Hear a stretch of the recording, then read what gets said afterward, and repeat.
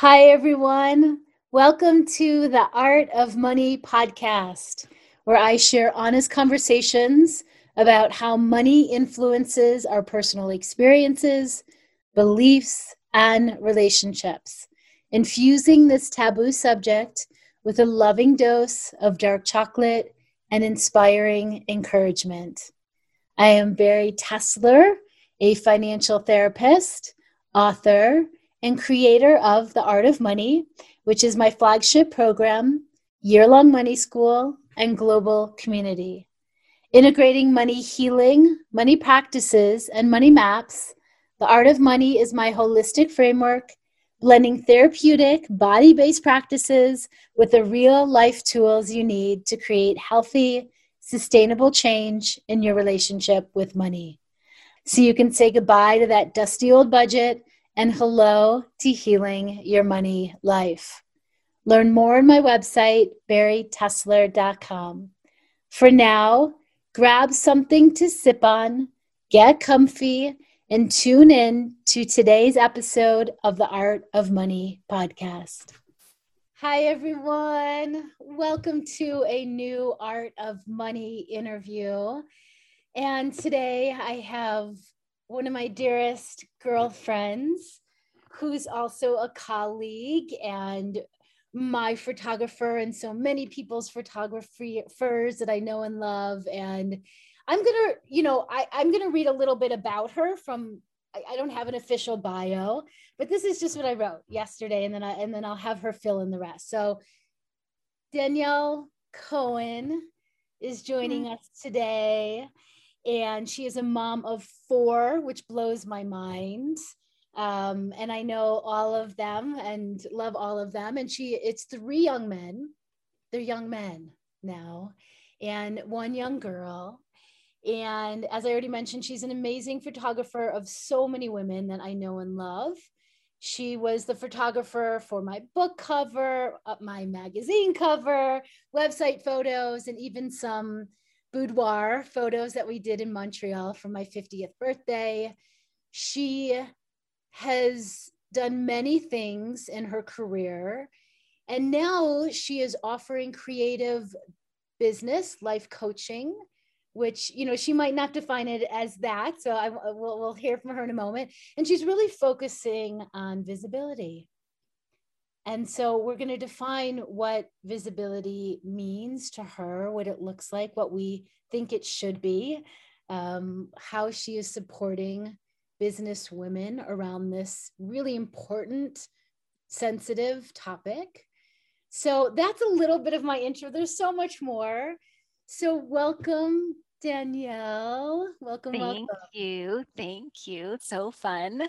I get to look at your beautiful face and have conversation with you. And what's better than that? Oh, okay. So we're having to shift into we're in our colleague business mode today. We text each other a lot. She's taught me how to audio text, which I now love. So how would you continue that description of your work in the world and give us a little snapshot of life, home, family, Okay. and work right now? I know that's a lot, but just share whatever. Yeah. We'll see how you have full permission to interrupt or disrupt if the threads go too off. One thing that struck me as you were talking is that of those 2 young men, one of them is old enough to have had, how do I say this? One of them is old enough that at his age I had 1 baby, and the other one is old enough that at his age I had 2 babies. So Wow. it's just really interesting to be at that place. And I will say that they are some of my favorite people on the planet. And it really is like such a strange, beautiful thing to have adult children.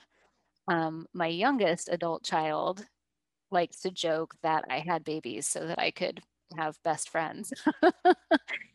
And maybe he's not entirely wrong, although I still wear the mom hat as one does. So that's lovely.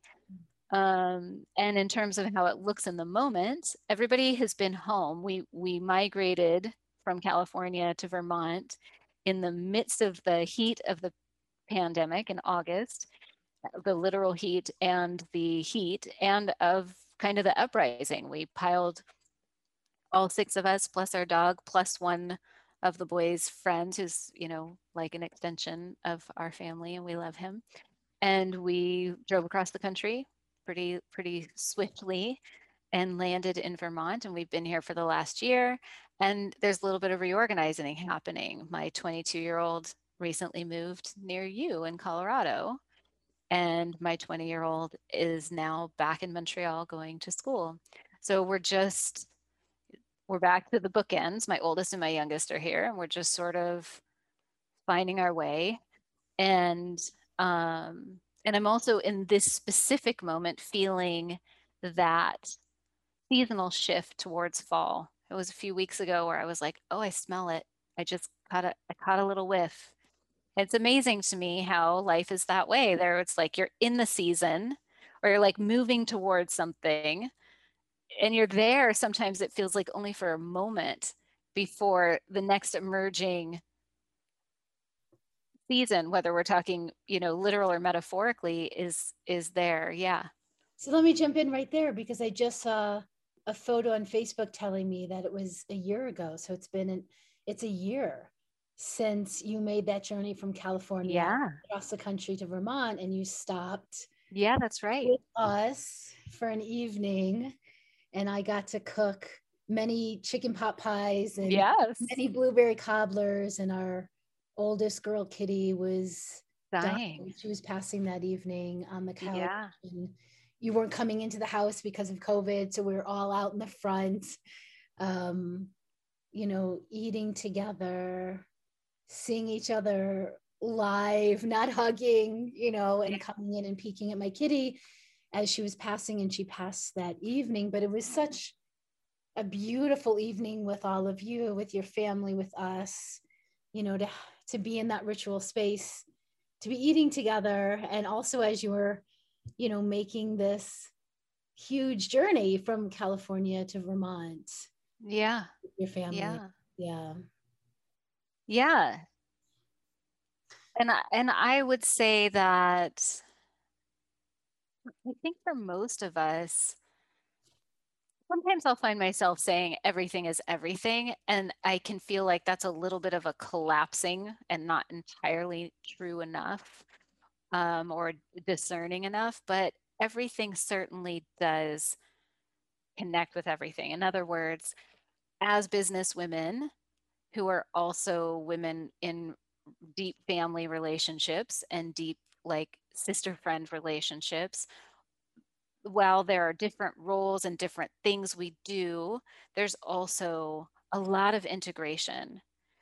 And I even remember a few years ago thinking, like, really coming to this place of that finding a balance is kind of a myth, and it can even be harmful or just give us a sense of like of being on a balance beam, which is precarious and requires you to be constantly in almost a state of hypervigilance, and that's exhausting. And so I was like, okay, so what if I let go of this idea that I'm supposed to find balance, but instead allow for integration, right? Like I'm not in a corporate situation. That isn't my life. So what if, for example, my kids travel with me when I work? And what if it's not always the biggest deal in the world if they need something and I'm on a call, depending on what type of call. They know that there are certain things that are like, yeah, you don't belong in this space. This is private, sacred space, and you can't interrupt it any more than if I was having private, sacred space with them. No one else, boundaries, right? But shedding some of this, like striving for looking at our life like a pie chart and instead being a little bit more like actually the ingredients all baked in together, and how some of what's happening in our partnerships, our romantic relationships, is actually informing what's showing up in our work, or what's happening in our parenting, or in our reading of fiction, not just nonfiction. is enriching how we show up in the workspaces. So just kind of allowing for that, and that feels healthier, that feels more spacious. And for me, that's kind of like an inroad in terms of how I see visibility, which is in a few different ways. Yeah. Okay, before we get to visibility, Yeah. one transition question here, okay? Please. Because, you all moved to Vermont a year ago, and, we're in the midst of the pandemic, and all of your work as a Yes. photographer of so many women, where you were traveling all over Yes. the place, having live photo shoots that were incredible. And you had to make a significant pivot, like Yeah. many did during this time, Yeah. in what their work looked like.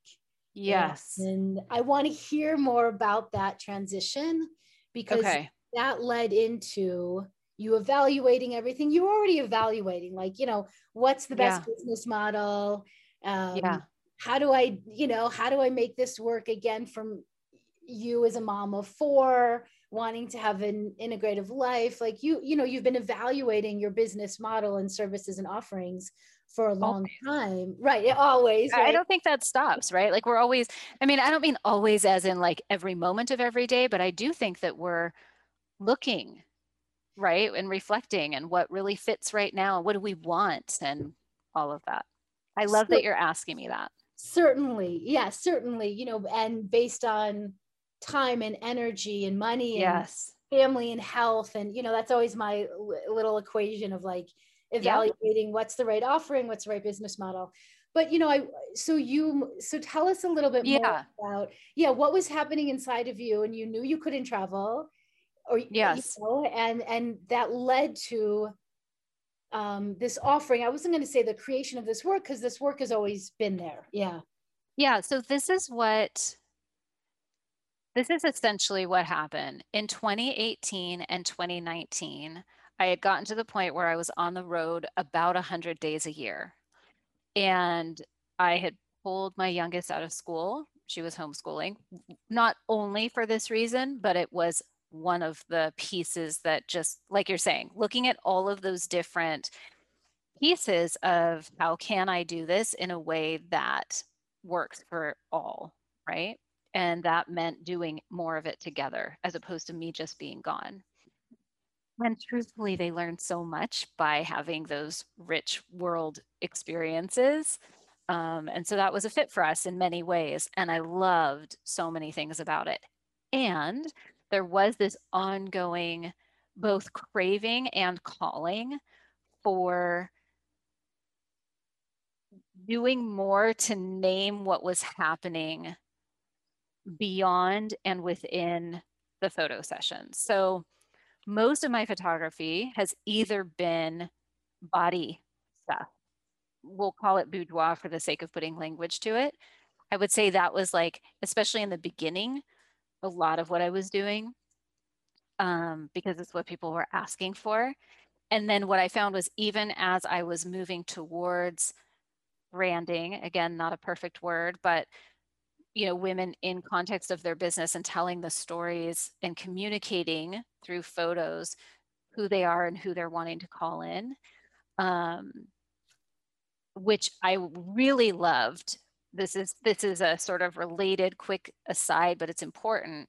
What I really love so much about that, and what makes me excited to photograph in that context, is it's like this multi-layered thing of, one, we get to see women in context of their work, in context of their ideas and their contributions and their creations. And that's like deeply profound to me in terms of making what has been for so much of our modern existence invisible, women's work, the work of supporting, cultivating, championing, strategizing, all of that stuff that's been done unpaid and unseen, which is so much of what, whether I'm working with an artist, a coach, a financial therapist, it falls into any one of those categories. These are all roles that have been done in domestic environments or community environments, unseen and unpaid, right?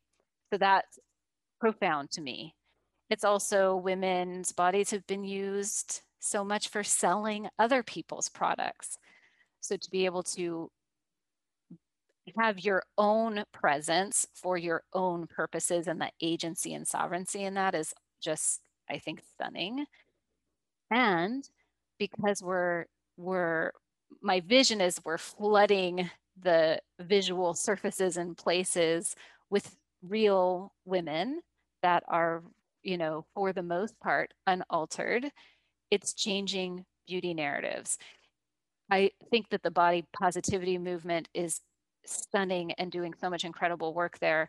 And this is like an adjunct other way that, in at least my hope, my intention is that it crowds out the relentless selling that is designed to have us feeling constantly in pain so that we keep buying. Mm-hmm. So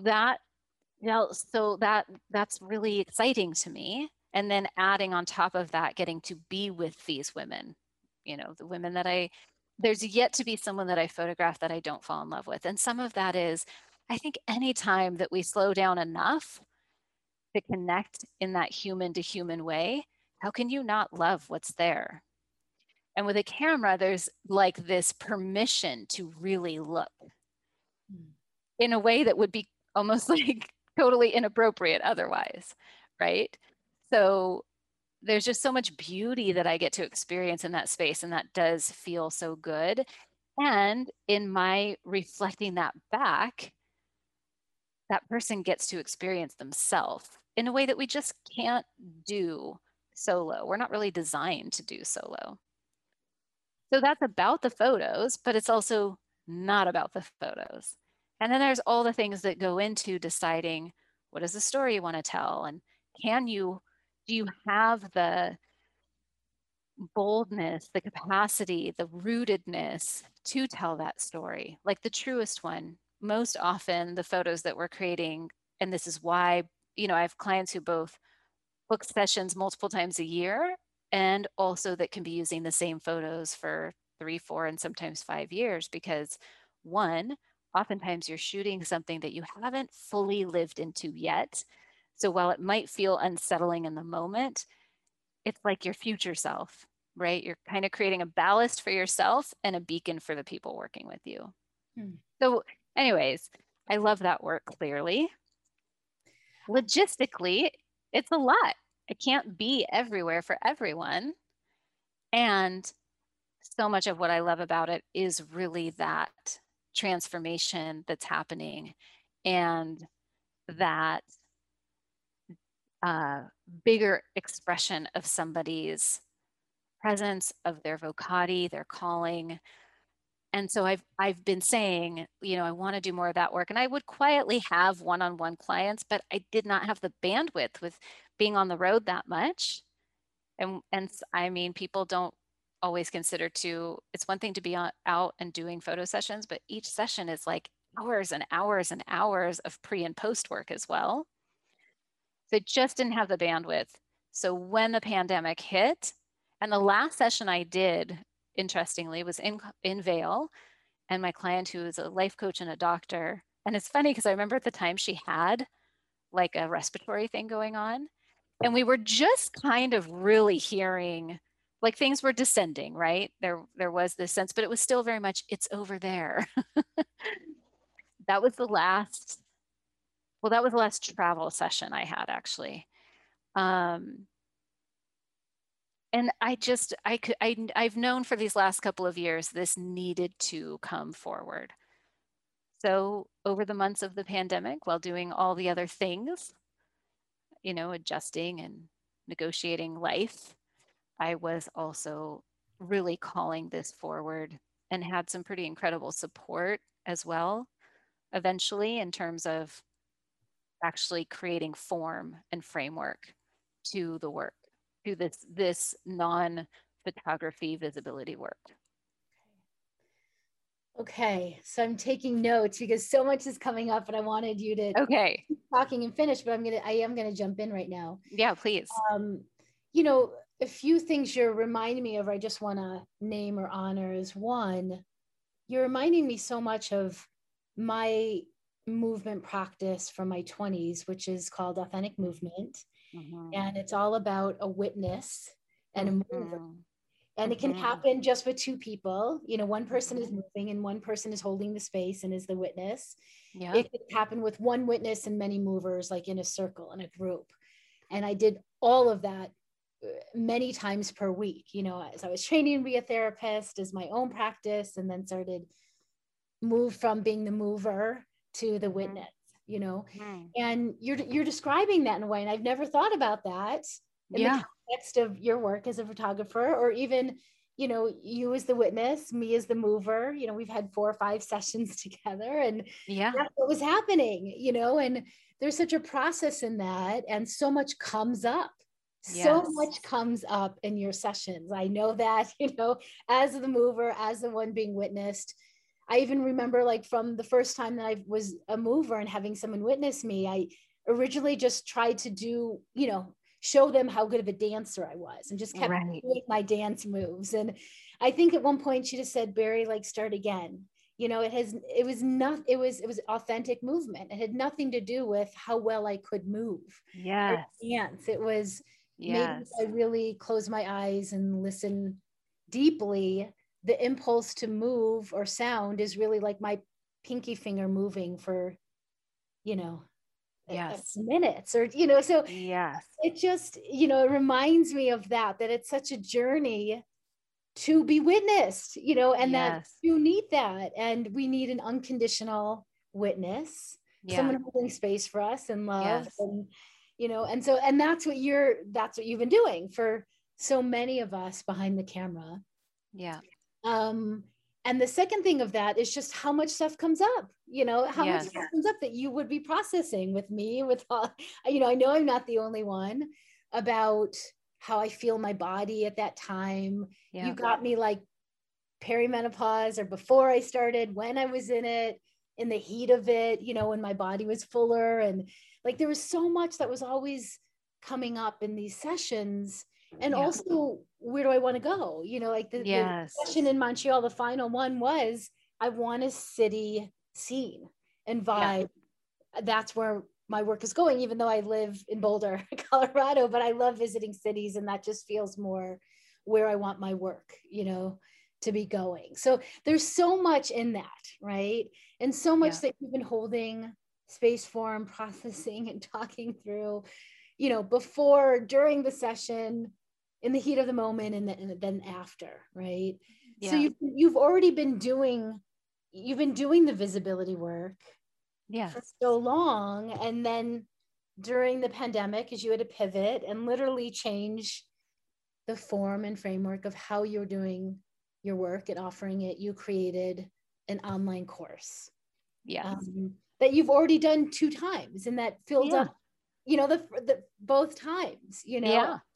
And it's your very first online course, maybe ever, or in many years, or Of this size, of this like size and depth. Yes.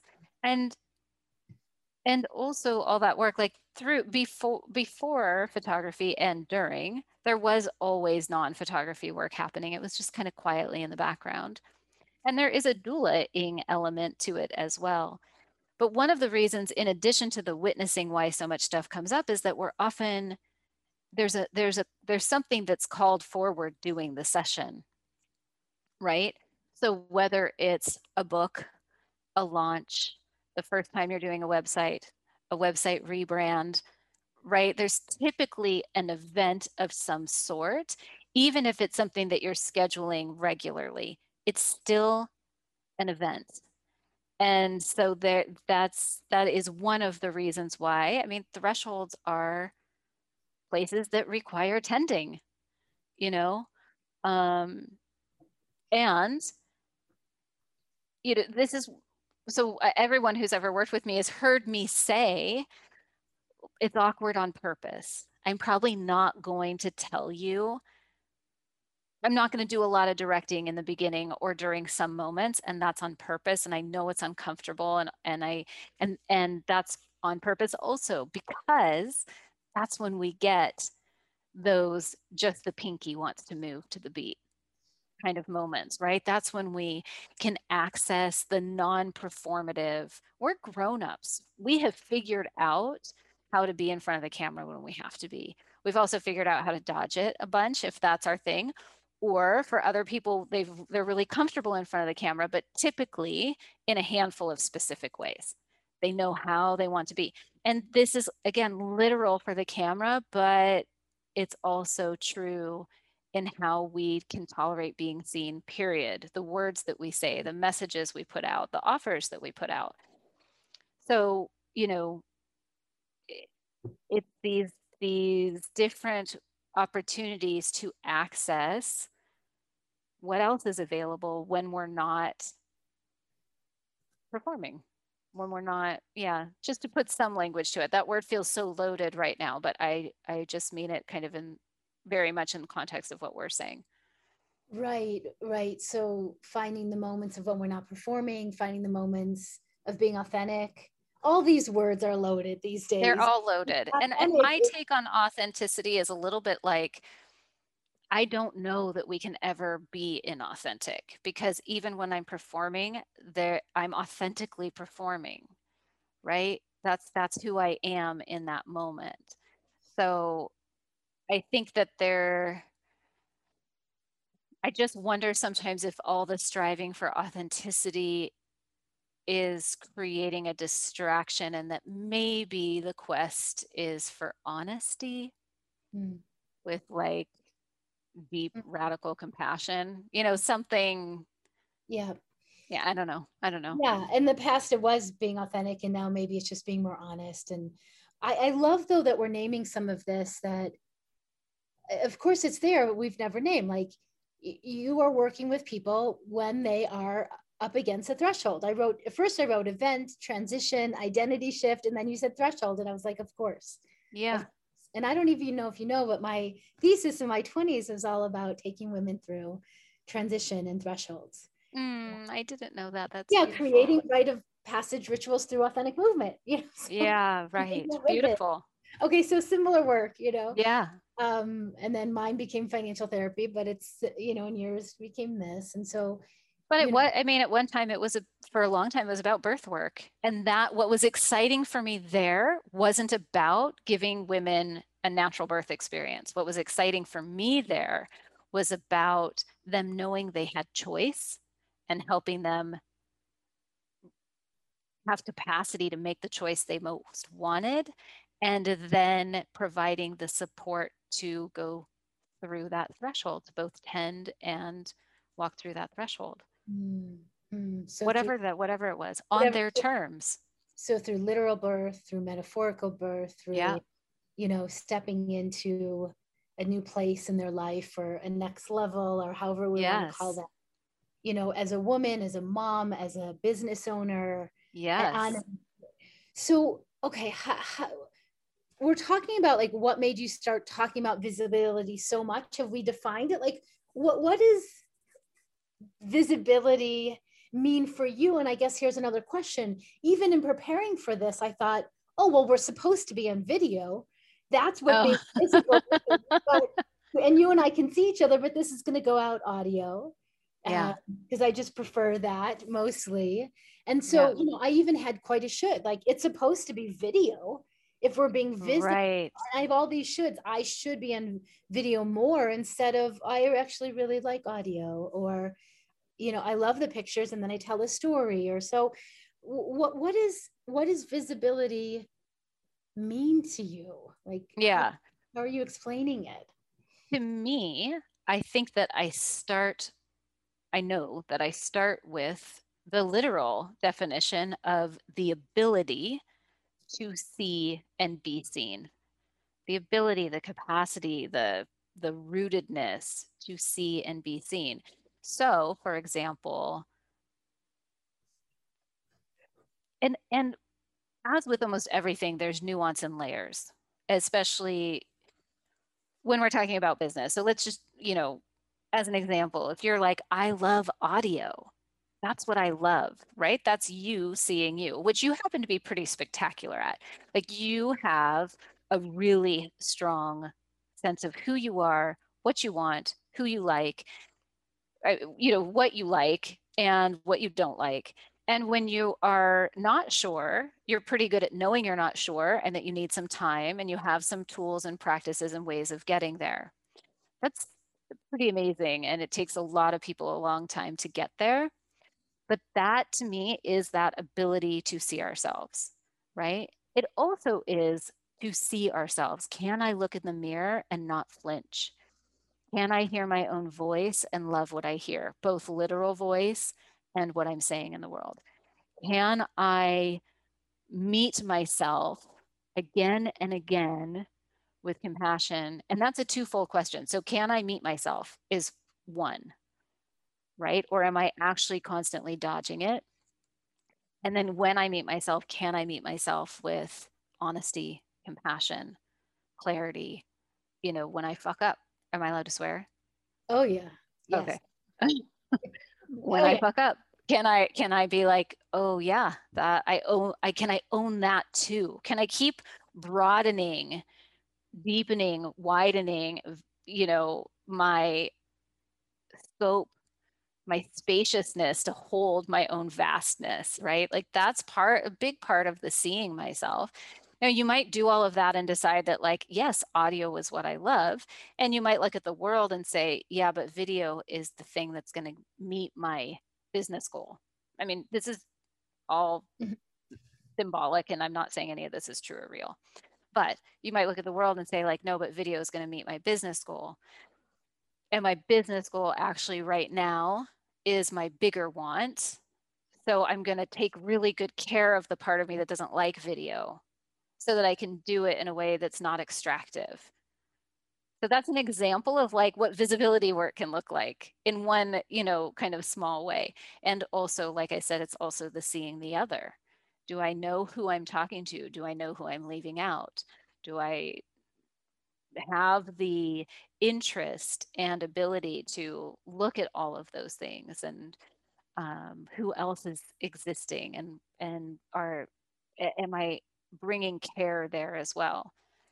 And it's also, in my program, we're also looking at things like, are you naming and claiming your work, what you do? Sometimes that's about pricing. Sometimes that's about actual things like frameworks and giving names to things.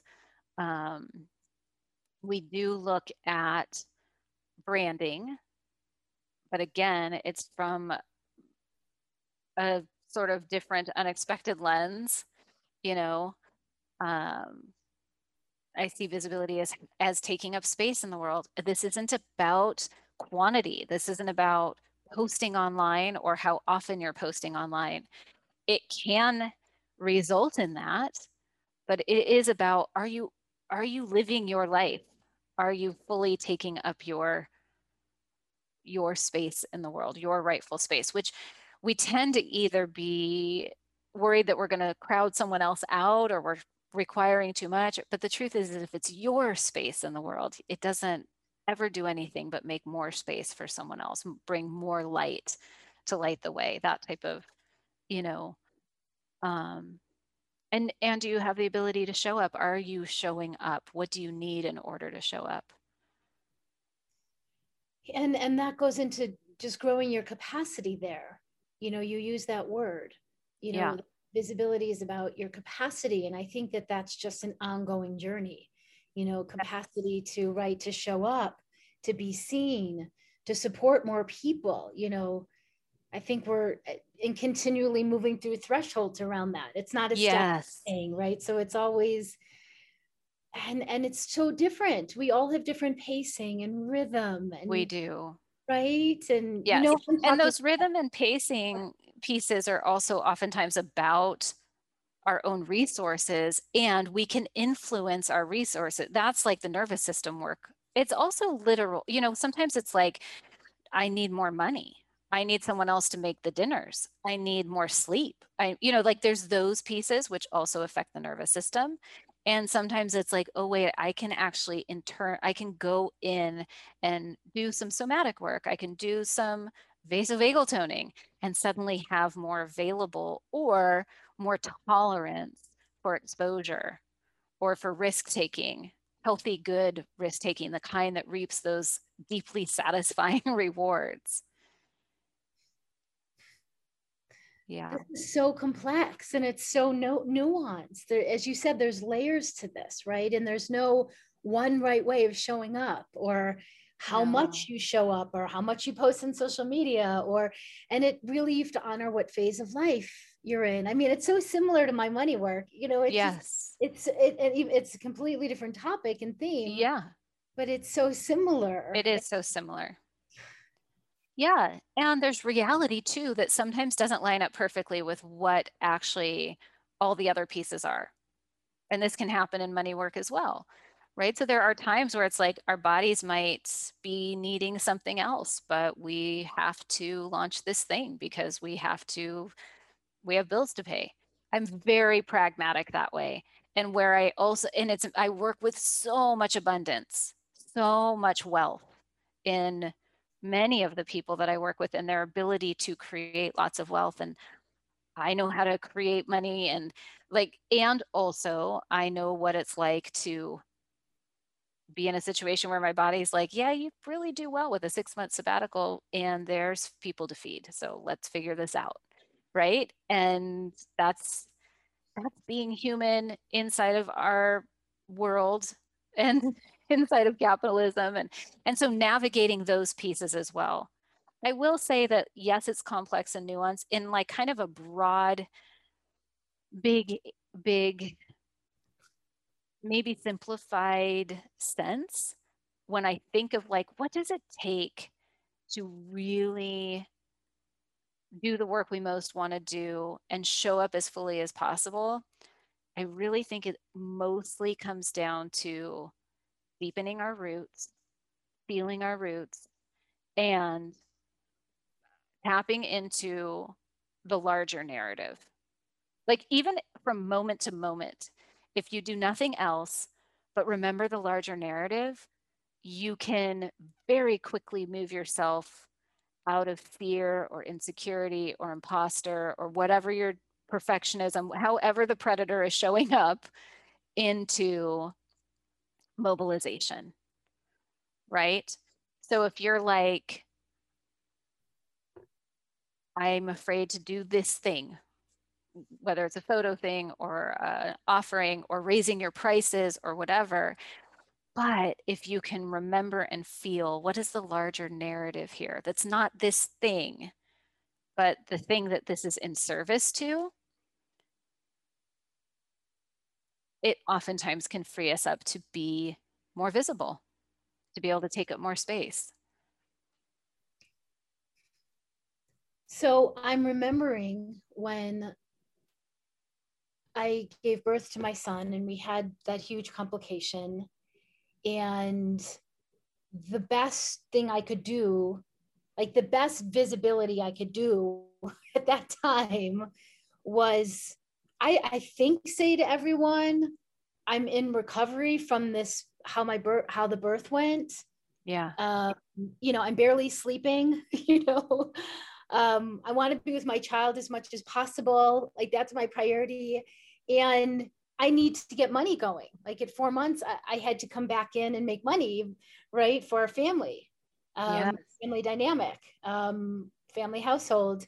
And so, what can I do that that I will make the most money in a Yep. short amount of time, that I love doing the most, while I'm so sleep deprived, being a new mom with a huge wild ass bun on the top of my head, you know, and do audio. And what can I do? And it was my course, you know, that I could, and Yes. I offered 2 of them that year. That was like the best I could do, the best way I could show up, the only way I can do it, while also honoring that I needed recovery and rest time. And then I also needed to bring in some money, you know, Yeah. to pay for food, you know, and our rent and all of that at that time. And like, that was the best I could do. So Yes. you're saying that that's like you're asking similar questions that I take people through when they're creating a money map or they're figuring out like Yeah. what phase of life are they in, and tell me about money, energy, time, health, family. Like, so you're asking similar questions, but about how best can you show up, and that's visibility for you. Like that's under Yeah. the, yeah, that's under the umbrella of how can you show up in the most honest way. Yeah. Can you say more about that? Like that, I mean, that's just one story. Yes, I do want to say there's two things I want to speak to on what you just said. And one is my own, just really briefly, because I think these stories are so good for us all to hear and remember. In 2000 and wait, when was that? 2012? I was in a situation where I had just had a new baby. I was newly partnered. I mean, we were several years in at that point, but still that felt new. That's one of the things that, because I had been a mom for 13 years, so everything else felt new. You know, if it didn't have that much legacy, it still felt like, yeah, this is still new, right? But I had a baby and the finances had gone sideways, and I was in a really tough spot. And ultimately I sat down and I did not want to leave my baby. And I did not want to not be there for my then elementary and junior high kids. And I literally sat down with a piece of paper and said, what can I do and who can I do it for? And then I made phone calls. And that's how my business started. And that was like in the height of the, do what you love and the money will follow kind of, which, not that there's anything wrong with that, but it's not the only thing. And it doesn't always work that way. Right. So the other thing is that, and this is actually true for both of these stories, as for so many other stories, this is what makes us so fucking good at what we do. So many of these, and don't get me wrong, like I'm not wishing more struggle or being under resourced or being in these hard moments for any of us. And I wish you could have just had 40 days of pure, or even longer. You had had the 40 days I at did that point. But days. I mean, like even longer if that's what you needed and wanted. And in many ways, I wish I could have not had gone through that incredibly stressful time. And also, so many of the things, particularly as women, and I'm not actually saying that this isn't true for men, although some of it just isn't, because the world's been designed differently for depending on what body you're in. But I'm going to speak to women because that's mostly who I work with, and that's my experience. There are so many things, whether it's our health challenges or our kids or our pregnancies or our dips in finances or our bandwidth, that we tend to feel shame and that are professional weaknesses. Or the other thing, I'll tell you, almost every woman I've ever photographed either has either a big thing or an even momentary thing of either feeling too attractive or sexy in front of the camera or not attractive. And these places of, feeling like we need to contort or hide the very things that actually are where our medicine, our magic, our power, why we're so good at strategy, why we're so good at intuition, why we're so good at deep thinking, at multi-layered problem solving, at creation and creativity. So I just think that it's any chance I can get to remind myself and anyone else who's listening to this, it's even a worthwhile thing to sometimes sit down and make a list of like, what are all the things that either the world has told you make you a problem, make you not good enough, make you too much, or too attractive or not attractive enough, right? Or whatever. And really like, can you see where those are actually your power sources, even though the world might still be a total dick about them? That's the thing. It's not to deny that. I'm not saying this is all in your mind because it's not.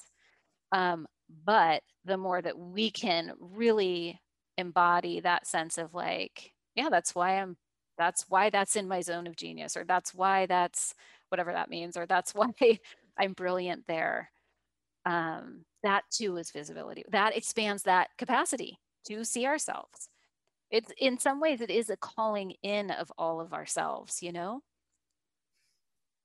So I want to tell a short like story on the other side of the spectrum, and just to complete this, because that little story I shared was more, yeah, it was a challenge time. It was a transition. I was an older mom. I wanted to just stay in bed and be with my baby, and then Yeah. because of reality, the larger picture, because I didn't have a husband who was like working a regular corporate job, or, he was starting a new business because he was laid off. Like we both had a Yeah. rally, right? And that's many people's situation. And we had to bring in resources.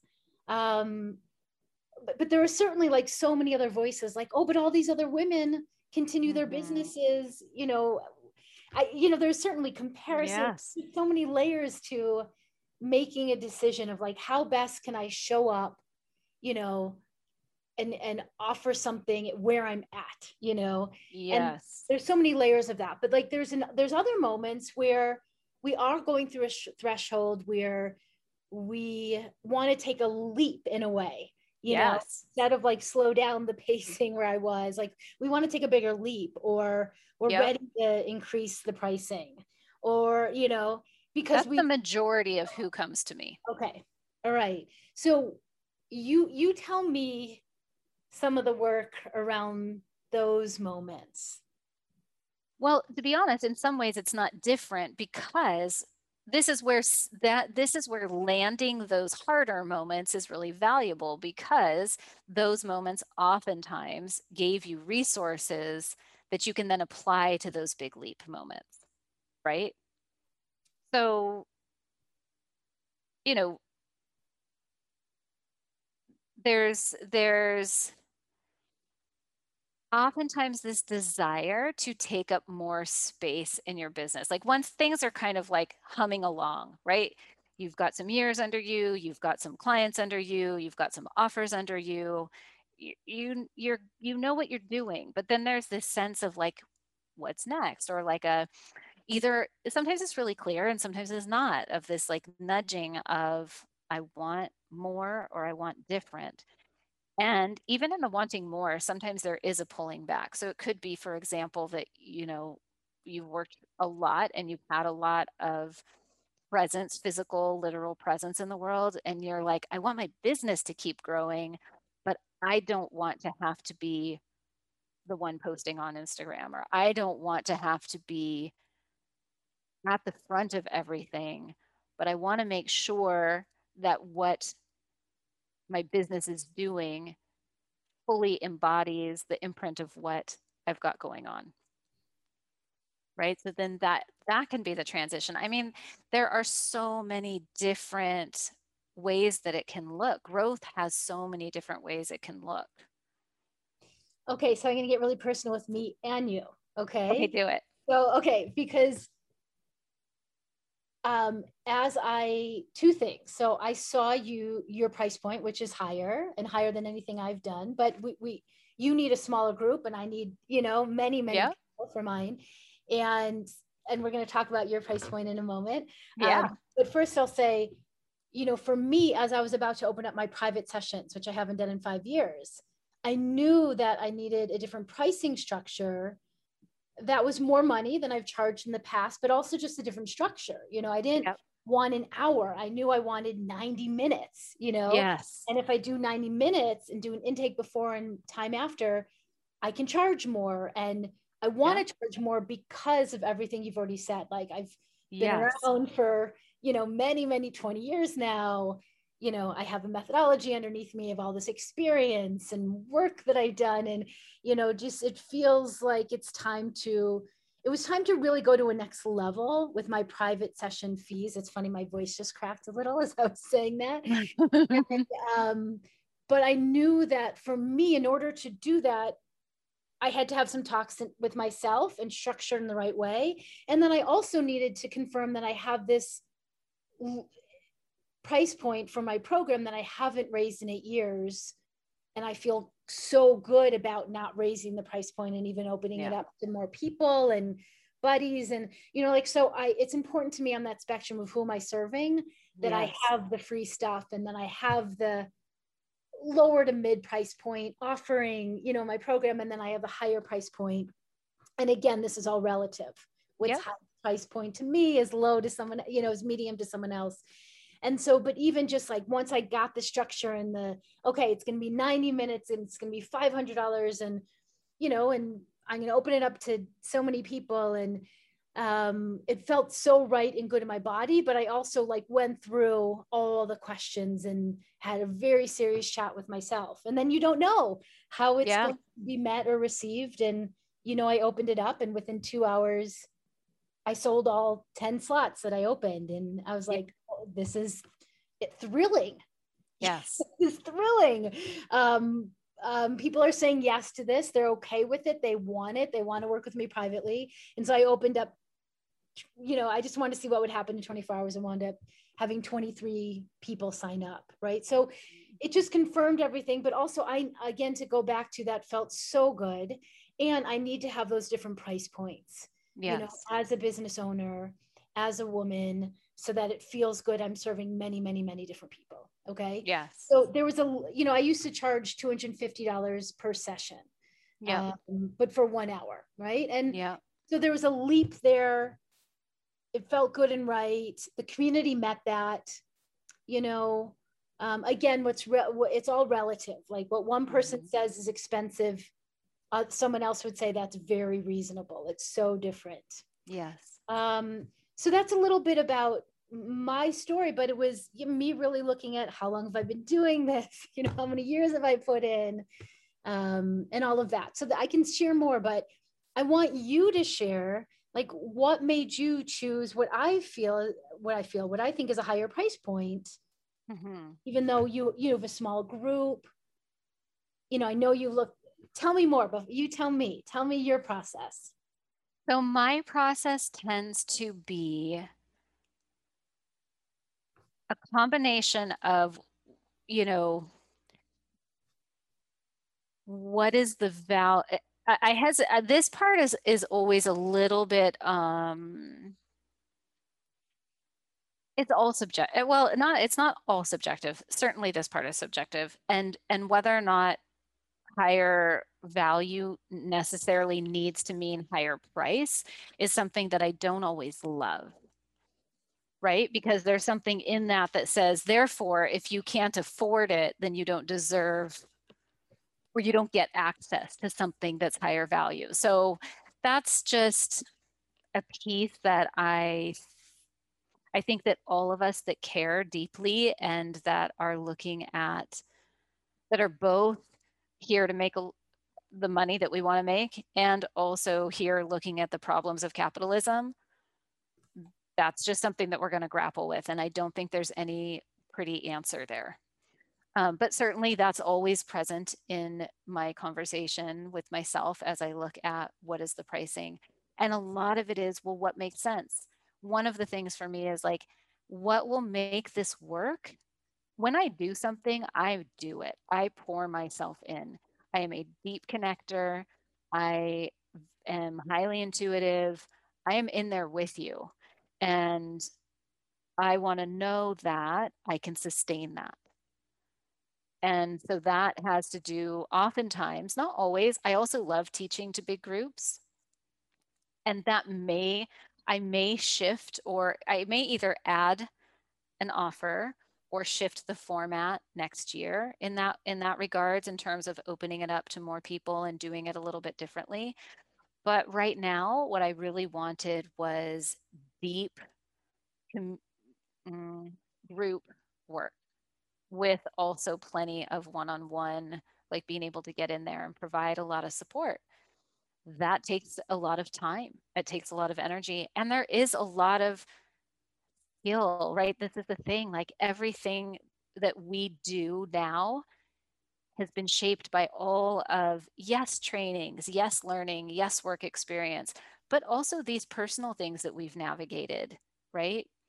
That's a big piece of it too. So not too dissimilar to you. I'm looking at this equation of time, health, joy, sustainability, What's going to make sure I don't drop below my resentment line? You know, what allows me to do this work and do it really well? If I had to say it in one statement, that would be it. What allows me to do this work and do it really well and keep showing up for it, resourced and modeling that as well. Yeah. Does that make sense to you? Does that answer that? It does. Yeah. And, again, I said to you, I named yours as a higher price point, but it is so relative, and everyone's going to name that in a different way. And we have a different business model. So for sure. Right. So when I even said 2 years as a high price point, did you have any thoughts or feelings or reaction of, no, that's not true? Or no. Okay. I like, in terms of my body experience, I feel 100% neutral when you say that. I also know that I could be doing an interview with another colleague and they could be like, the value is probably not being communicated because of where your pricing is. You should raise it, right? Right. So and this is also because one of the things, and this probably has to do with the fact that I grew up in multiple places. I've moved so much in my life. I've had so many different people in my world. My parents were two very different people, not English speaking, Jewish, all these different identities and things and whatnot. My family is multi-identitied. The spaces that I tend to cultivate, create, the people that are in there is it's a group of different. I have a lot of clients in a lot of different ends of the spectrum, right? And places on the spectrum of all kinds of spectrums. And so things like perception around my pricing, I kind of just mostly disconnect from. I will say that once in a while, and this is also probably part of it, when I did that whole process years ago of sitting down of what can I do and who can I do it for, it really came down to I am the healer of the healers, or the space holder for the space holders type of thing. And I just had a lot of connections and inroads in the wellness community, and I was working with people there, and it was mostly men. And there were some injuries around how much money they were making and how much pleasure they were having with the money they were making, and how hard I was working. And yet there was this conversation of me being expensive. And that really just hurt and created all kinds of doubt, like all kinds of things I had to work out, but ultimately left me with this, whenever I see someone who is making a lot of money and living the big life, but then questioning why someone else is charging a lot for a photo session, for example. Yes. Which is a big part of why they're making a lot of money. At least an important element to all of their resources and assets. I have had to grow the muscle of letting that be theirs and not mine, and holding on to myself and knowing the value that I bring and what it costs me to provide it, and what I need in order to be able to flourish and thrive and survive and be healthy and good in it. Period. Beautiful. Beautiful. And this is the deeper work that we have to do. Yes. Woman, right? Charging. Yes. Setting our fees and offering that as a business owner. This is the deeper work that we have to do. Yeah. And there's so, different fields, value different services in so many different ways. And, I came from the mental health field and was making $11 an hour. That was that was my ceiling. That's where I got to with a master's degree. Like there's so many workers, there's so many different fields, and there's how much attorneys charge. I had a friend who was in corporate accounting and made so much money, but she was working 80 hours a week. Yeah. You didn't see the light of day. It was just anyway, this is a much longer conversation. It's the working 80 hours a day, and it's also what it feels like in the toxicity that you're swimming in all day long. I have multiple female attorney clients right now, right? And this is not, there's a lot. Yes, it is a longer conversation for sure. And the one other piece is, for me, the accessible piece is also just a thing. But for me, that gets met mostly in the fact that there's a lot of things that I do that I don't charge for. Yes. And I can do that when I'm able to feed my family and be well, period. And at this moment, that's the equation that makes the most sense and works. I think we're just touching on all of this, and it goes deep into visibility and our capacity to keep growing that. It touches on deeper levels of your work, of my work, of what to charge, what numbers we're comfortable with, where can we grow. I'm realizing also your $5,000 is very similar to what you charged as a photographer. Like so you can be really comfortable in that. And I can be really comfortable charging $1,000, for a program. There's that I think is important too, to notice, like, it's all arbitrary, right? And to some degree, and my photo sessions are more now than they were then, because at $5,000, I was coming home with almost nothing. Right. And that doesn't work. After paying for the hotel, after paying for the hair person, after paying for the makeup person, after paying for the studio, after paying for your flight, and not to mention all the planning hours that goes into it, the travel days that you're not able to work. If you give yourself any reentry time or planning time on the outset, there's a lot of pieces. It's not to say that it isn't well worth it. I love it. It's trickier now with, COVID, but in order to make those things, it has to make sense. So let's just complete here, even though there's so much more about how do we charge, what field we're in, the equation for me of time, money, energy, family, health. I love some of yours: time, health, joy, sustainability, doing work and doing it really well, not feeling resentful. I love some of, your things that you add into that mix. But I do think that blanket question of what do I need to be paid in order to do this well causes us to look at time, money, health, family, right? What do I need to be paid in order to be able to do this well? In order to be able to do this well. Which includes feeling good while doing it. Which includes feeling well while doing it, which includes like giving your people all you've got. High value. Yes. We want to pour into our people. It feels so good. Be so generous in that way. Yes. Which includes, for us, me, mom of one, you, mom of four, being able to be home, Yeah. All like it's that entire picture. It's that entire thing that we're looking at. Yes.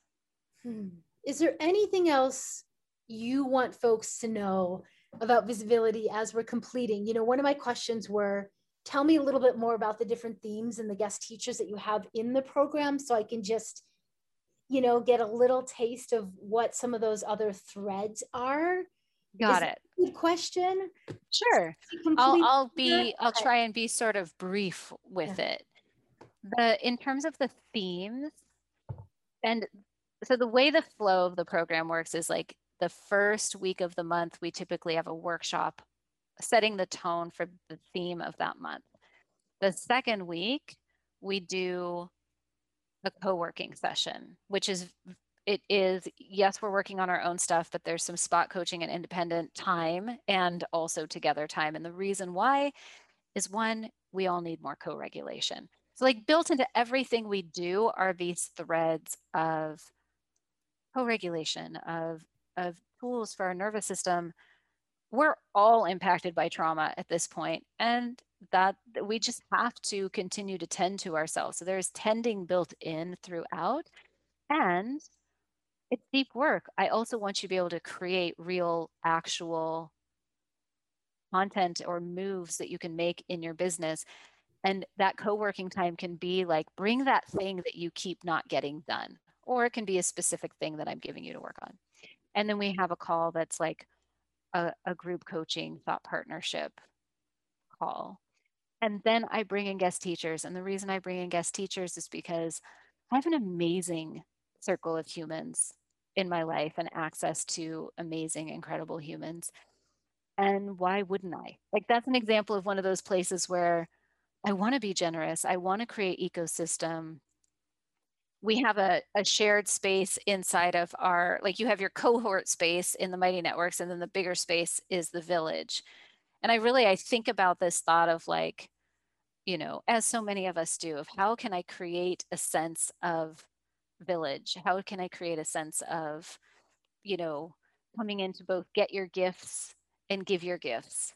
And yeah, so the teachers come in, and you've been one, and sometimes it's like what we did, which is very conversational and rich, and other times it's a specific workshop. Allie Mason from Something Greater Social just came in and did a very data driven, you know, tactical workshop. And then Alexandra Franzen is going to come in, that was last month. And then this month she's coming in, and she'll talk about, ours is going to be more conversational, and also talking about not using social media at all. So again, I'm not here to sell you on a way, because quite frankly, I don't, uh, no, I'm not going to do that. Like, I want to actually remind you again and again that it's about finding your way and creating your way in context of collective care, right? Not your way at the cost of another. But I really believe that when we're in deep relationship with ourself and coming from our deepest wants, that does include the other. We are relational at our core. We are caretakers at our core. So anyways, so the themes, which are our first month, we really kind of talk about the problem with visibility, the actual, we do a risk assessment. We get honest about, you know, the dangers and risks. We every month there, again and again, we see an example of someone being taken out, taken down, torn apart, right? Like, so for us to pretend that it's just a mindset thing is not really serving ourselves. So we look at that, and we also do a lot of work around um, resourcing and landing safety in our body, in our business, so that we can take that on, and so that we can decide which risks are worthy and how we're going to navigate them. And, you know, this is like a starting point, but it's a theme throughout, of course. Probably the biggest theme. And then we look at, like, what do you really want to be known for? That's that larger narrative. So when we can name that, which is oftentimes uncomfortable and not always the way that we tend to think, particularly overgiving women or giver type women don't always think in terms of, what do I want to be known for? But most of us have access to that. And then we look at identity and values. And again, I'm saying these in terms of the themes, but there is a weaving in and out of these things, and they show up organically and depending on who's in the group and what's there. We look at positioning and messaging and visuals, what visuals represent, how to create visuals, how to be in front of the camera, how to hire a photographer, and how to get some of those richer takeaways and gifts from that experience, both for ourselves and our business. And they're one and the same in many ways. We look at branding, and then we look at our hangups, the personal injuries and the social injuries, and how we can sustain a presence. Because if we can't sustain it, what's the point? Unless we're going for a short game and then we have a solid exit plan, right? But even that's with intention. Amazing. Okay, that's what I wanted. I wanted to hear like the deeper themes and all we're covering, which is copy, pricing, branding, design, where, you call it the injuries, but really, and starting with tending and starting with learning somatic tools. Yeah. And actually every workshop, every gathering starts with a poem and some kind of tool, some kind of something. Because for a few reasons. And one is that beauty is one of my values, and it just sends a message, one, of the larger narrative of our lives. So I find that it helps both me and the group to remember that we're okay enough that we can listen to a poem, right? It's like that urgency that we are all feeling all the time, just to take a moment to have something beautiful wash over us.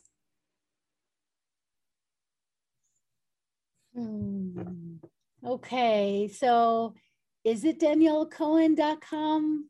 Is that where Danielle-Cohen.com. Danielle-Cohen.com. And where on social media can people find you? I am on Instagram at Danielle Cohen Photography. Danielle. Terry, dear friend. This was so fun. There's so much more, and we went much longer than we tried to do 30 minutes. That did not happen. We're over an hour, of course. Oh, and and that was all wonderful. And I hope it just really leaves people just thinking more about their own relationship to being visible, and their own capacity, and their own challenges around it, and what feels next and possible or risky, or just where they want to be going. And what the adventure they most want to have is. That's a thing I find myself thinking about a lot, talking to my clients, even talking to my daughter, because she's such a reader, and there's so many myths alive for her. But we're not here to stay in the tower. We're here to go out and have the adventure and slay the dragons. Oh, okay. I think that's how we will complete. Yeah, thanks, my love. Thank you. Thank you. Hi again. Thank you so much for joining me today. What you heard here is a delicious sample of the loving guidance, heartful inspiration, and practical tools you'll find in my year-long money school, The Art of Money. I hope you found something here to take with you, a lesson, some inspiration, or even just a little grace for yourself and where you are in your own money journey. If you're feeling called to wade deeper here, please pack your financial goals, soul deep aspirations, and grab your favorite person. You can find out more at barrytessler.com.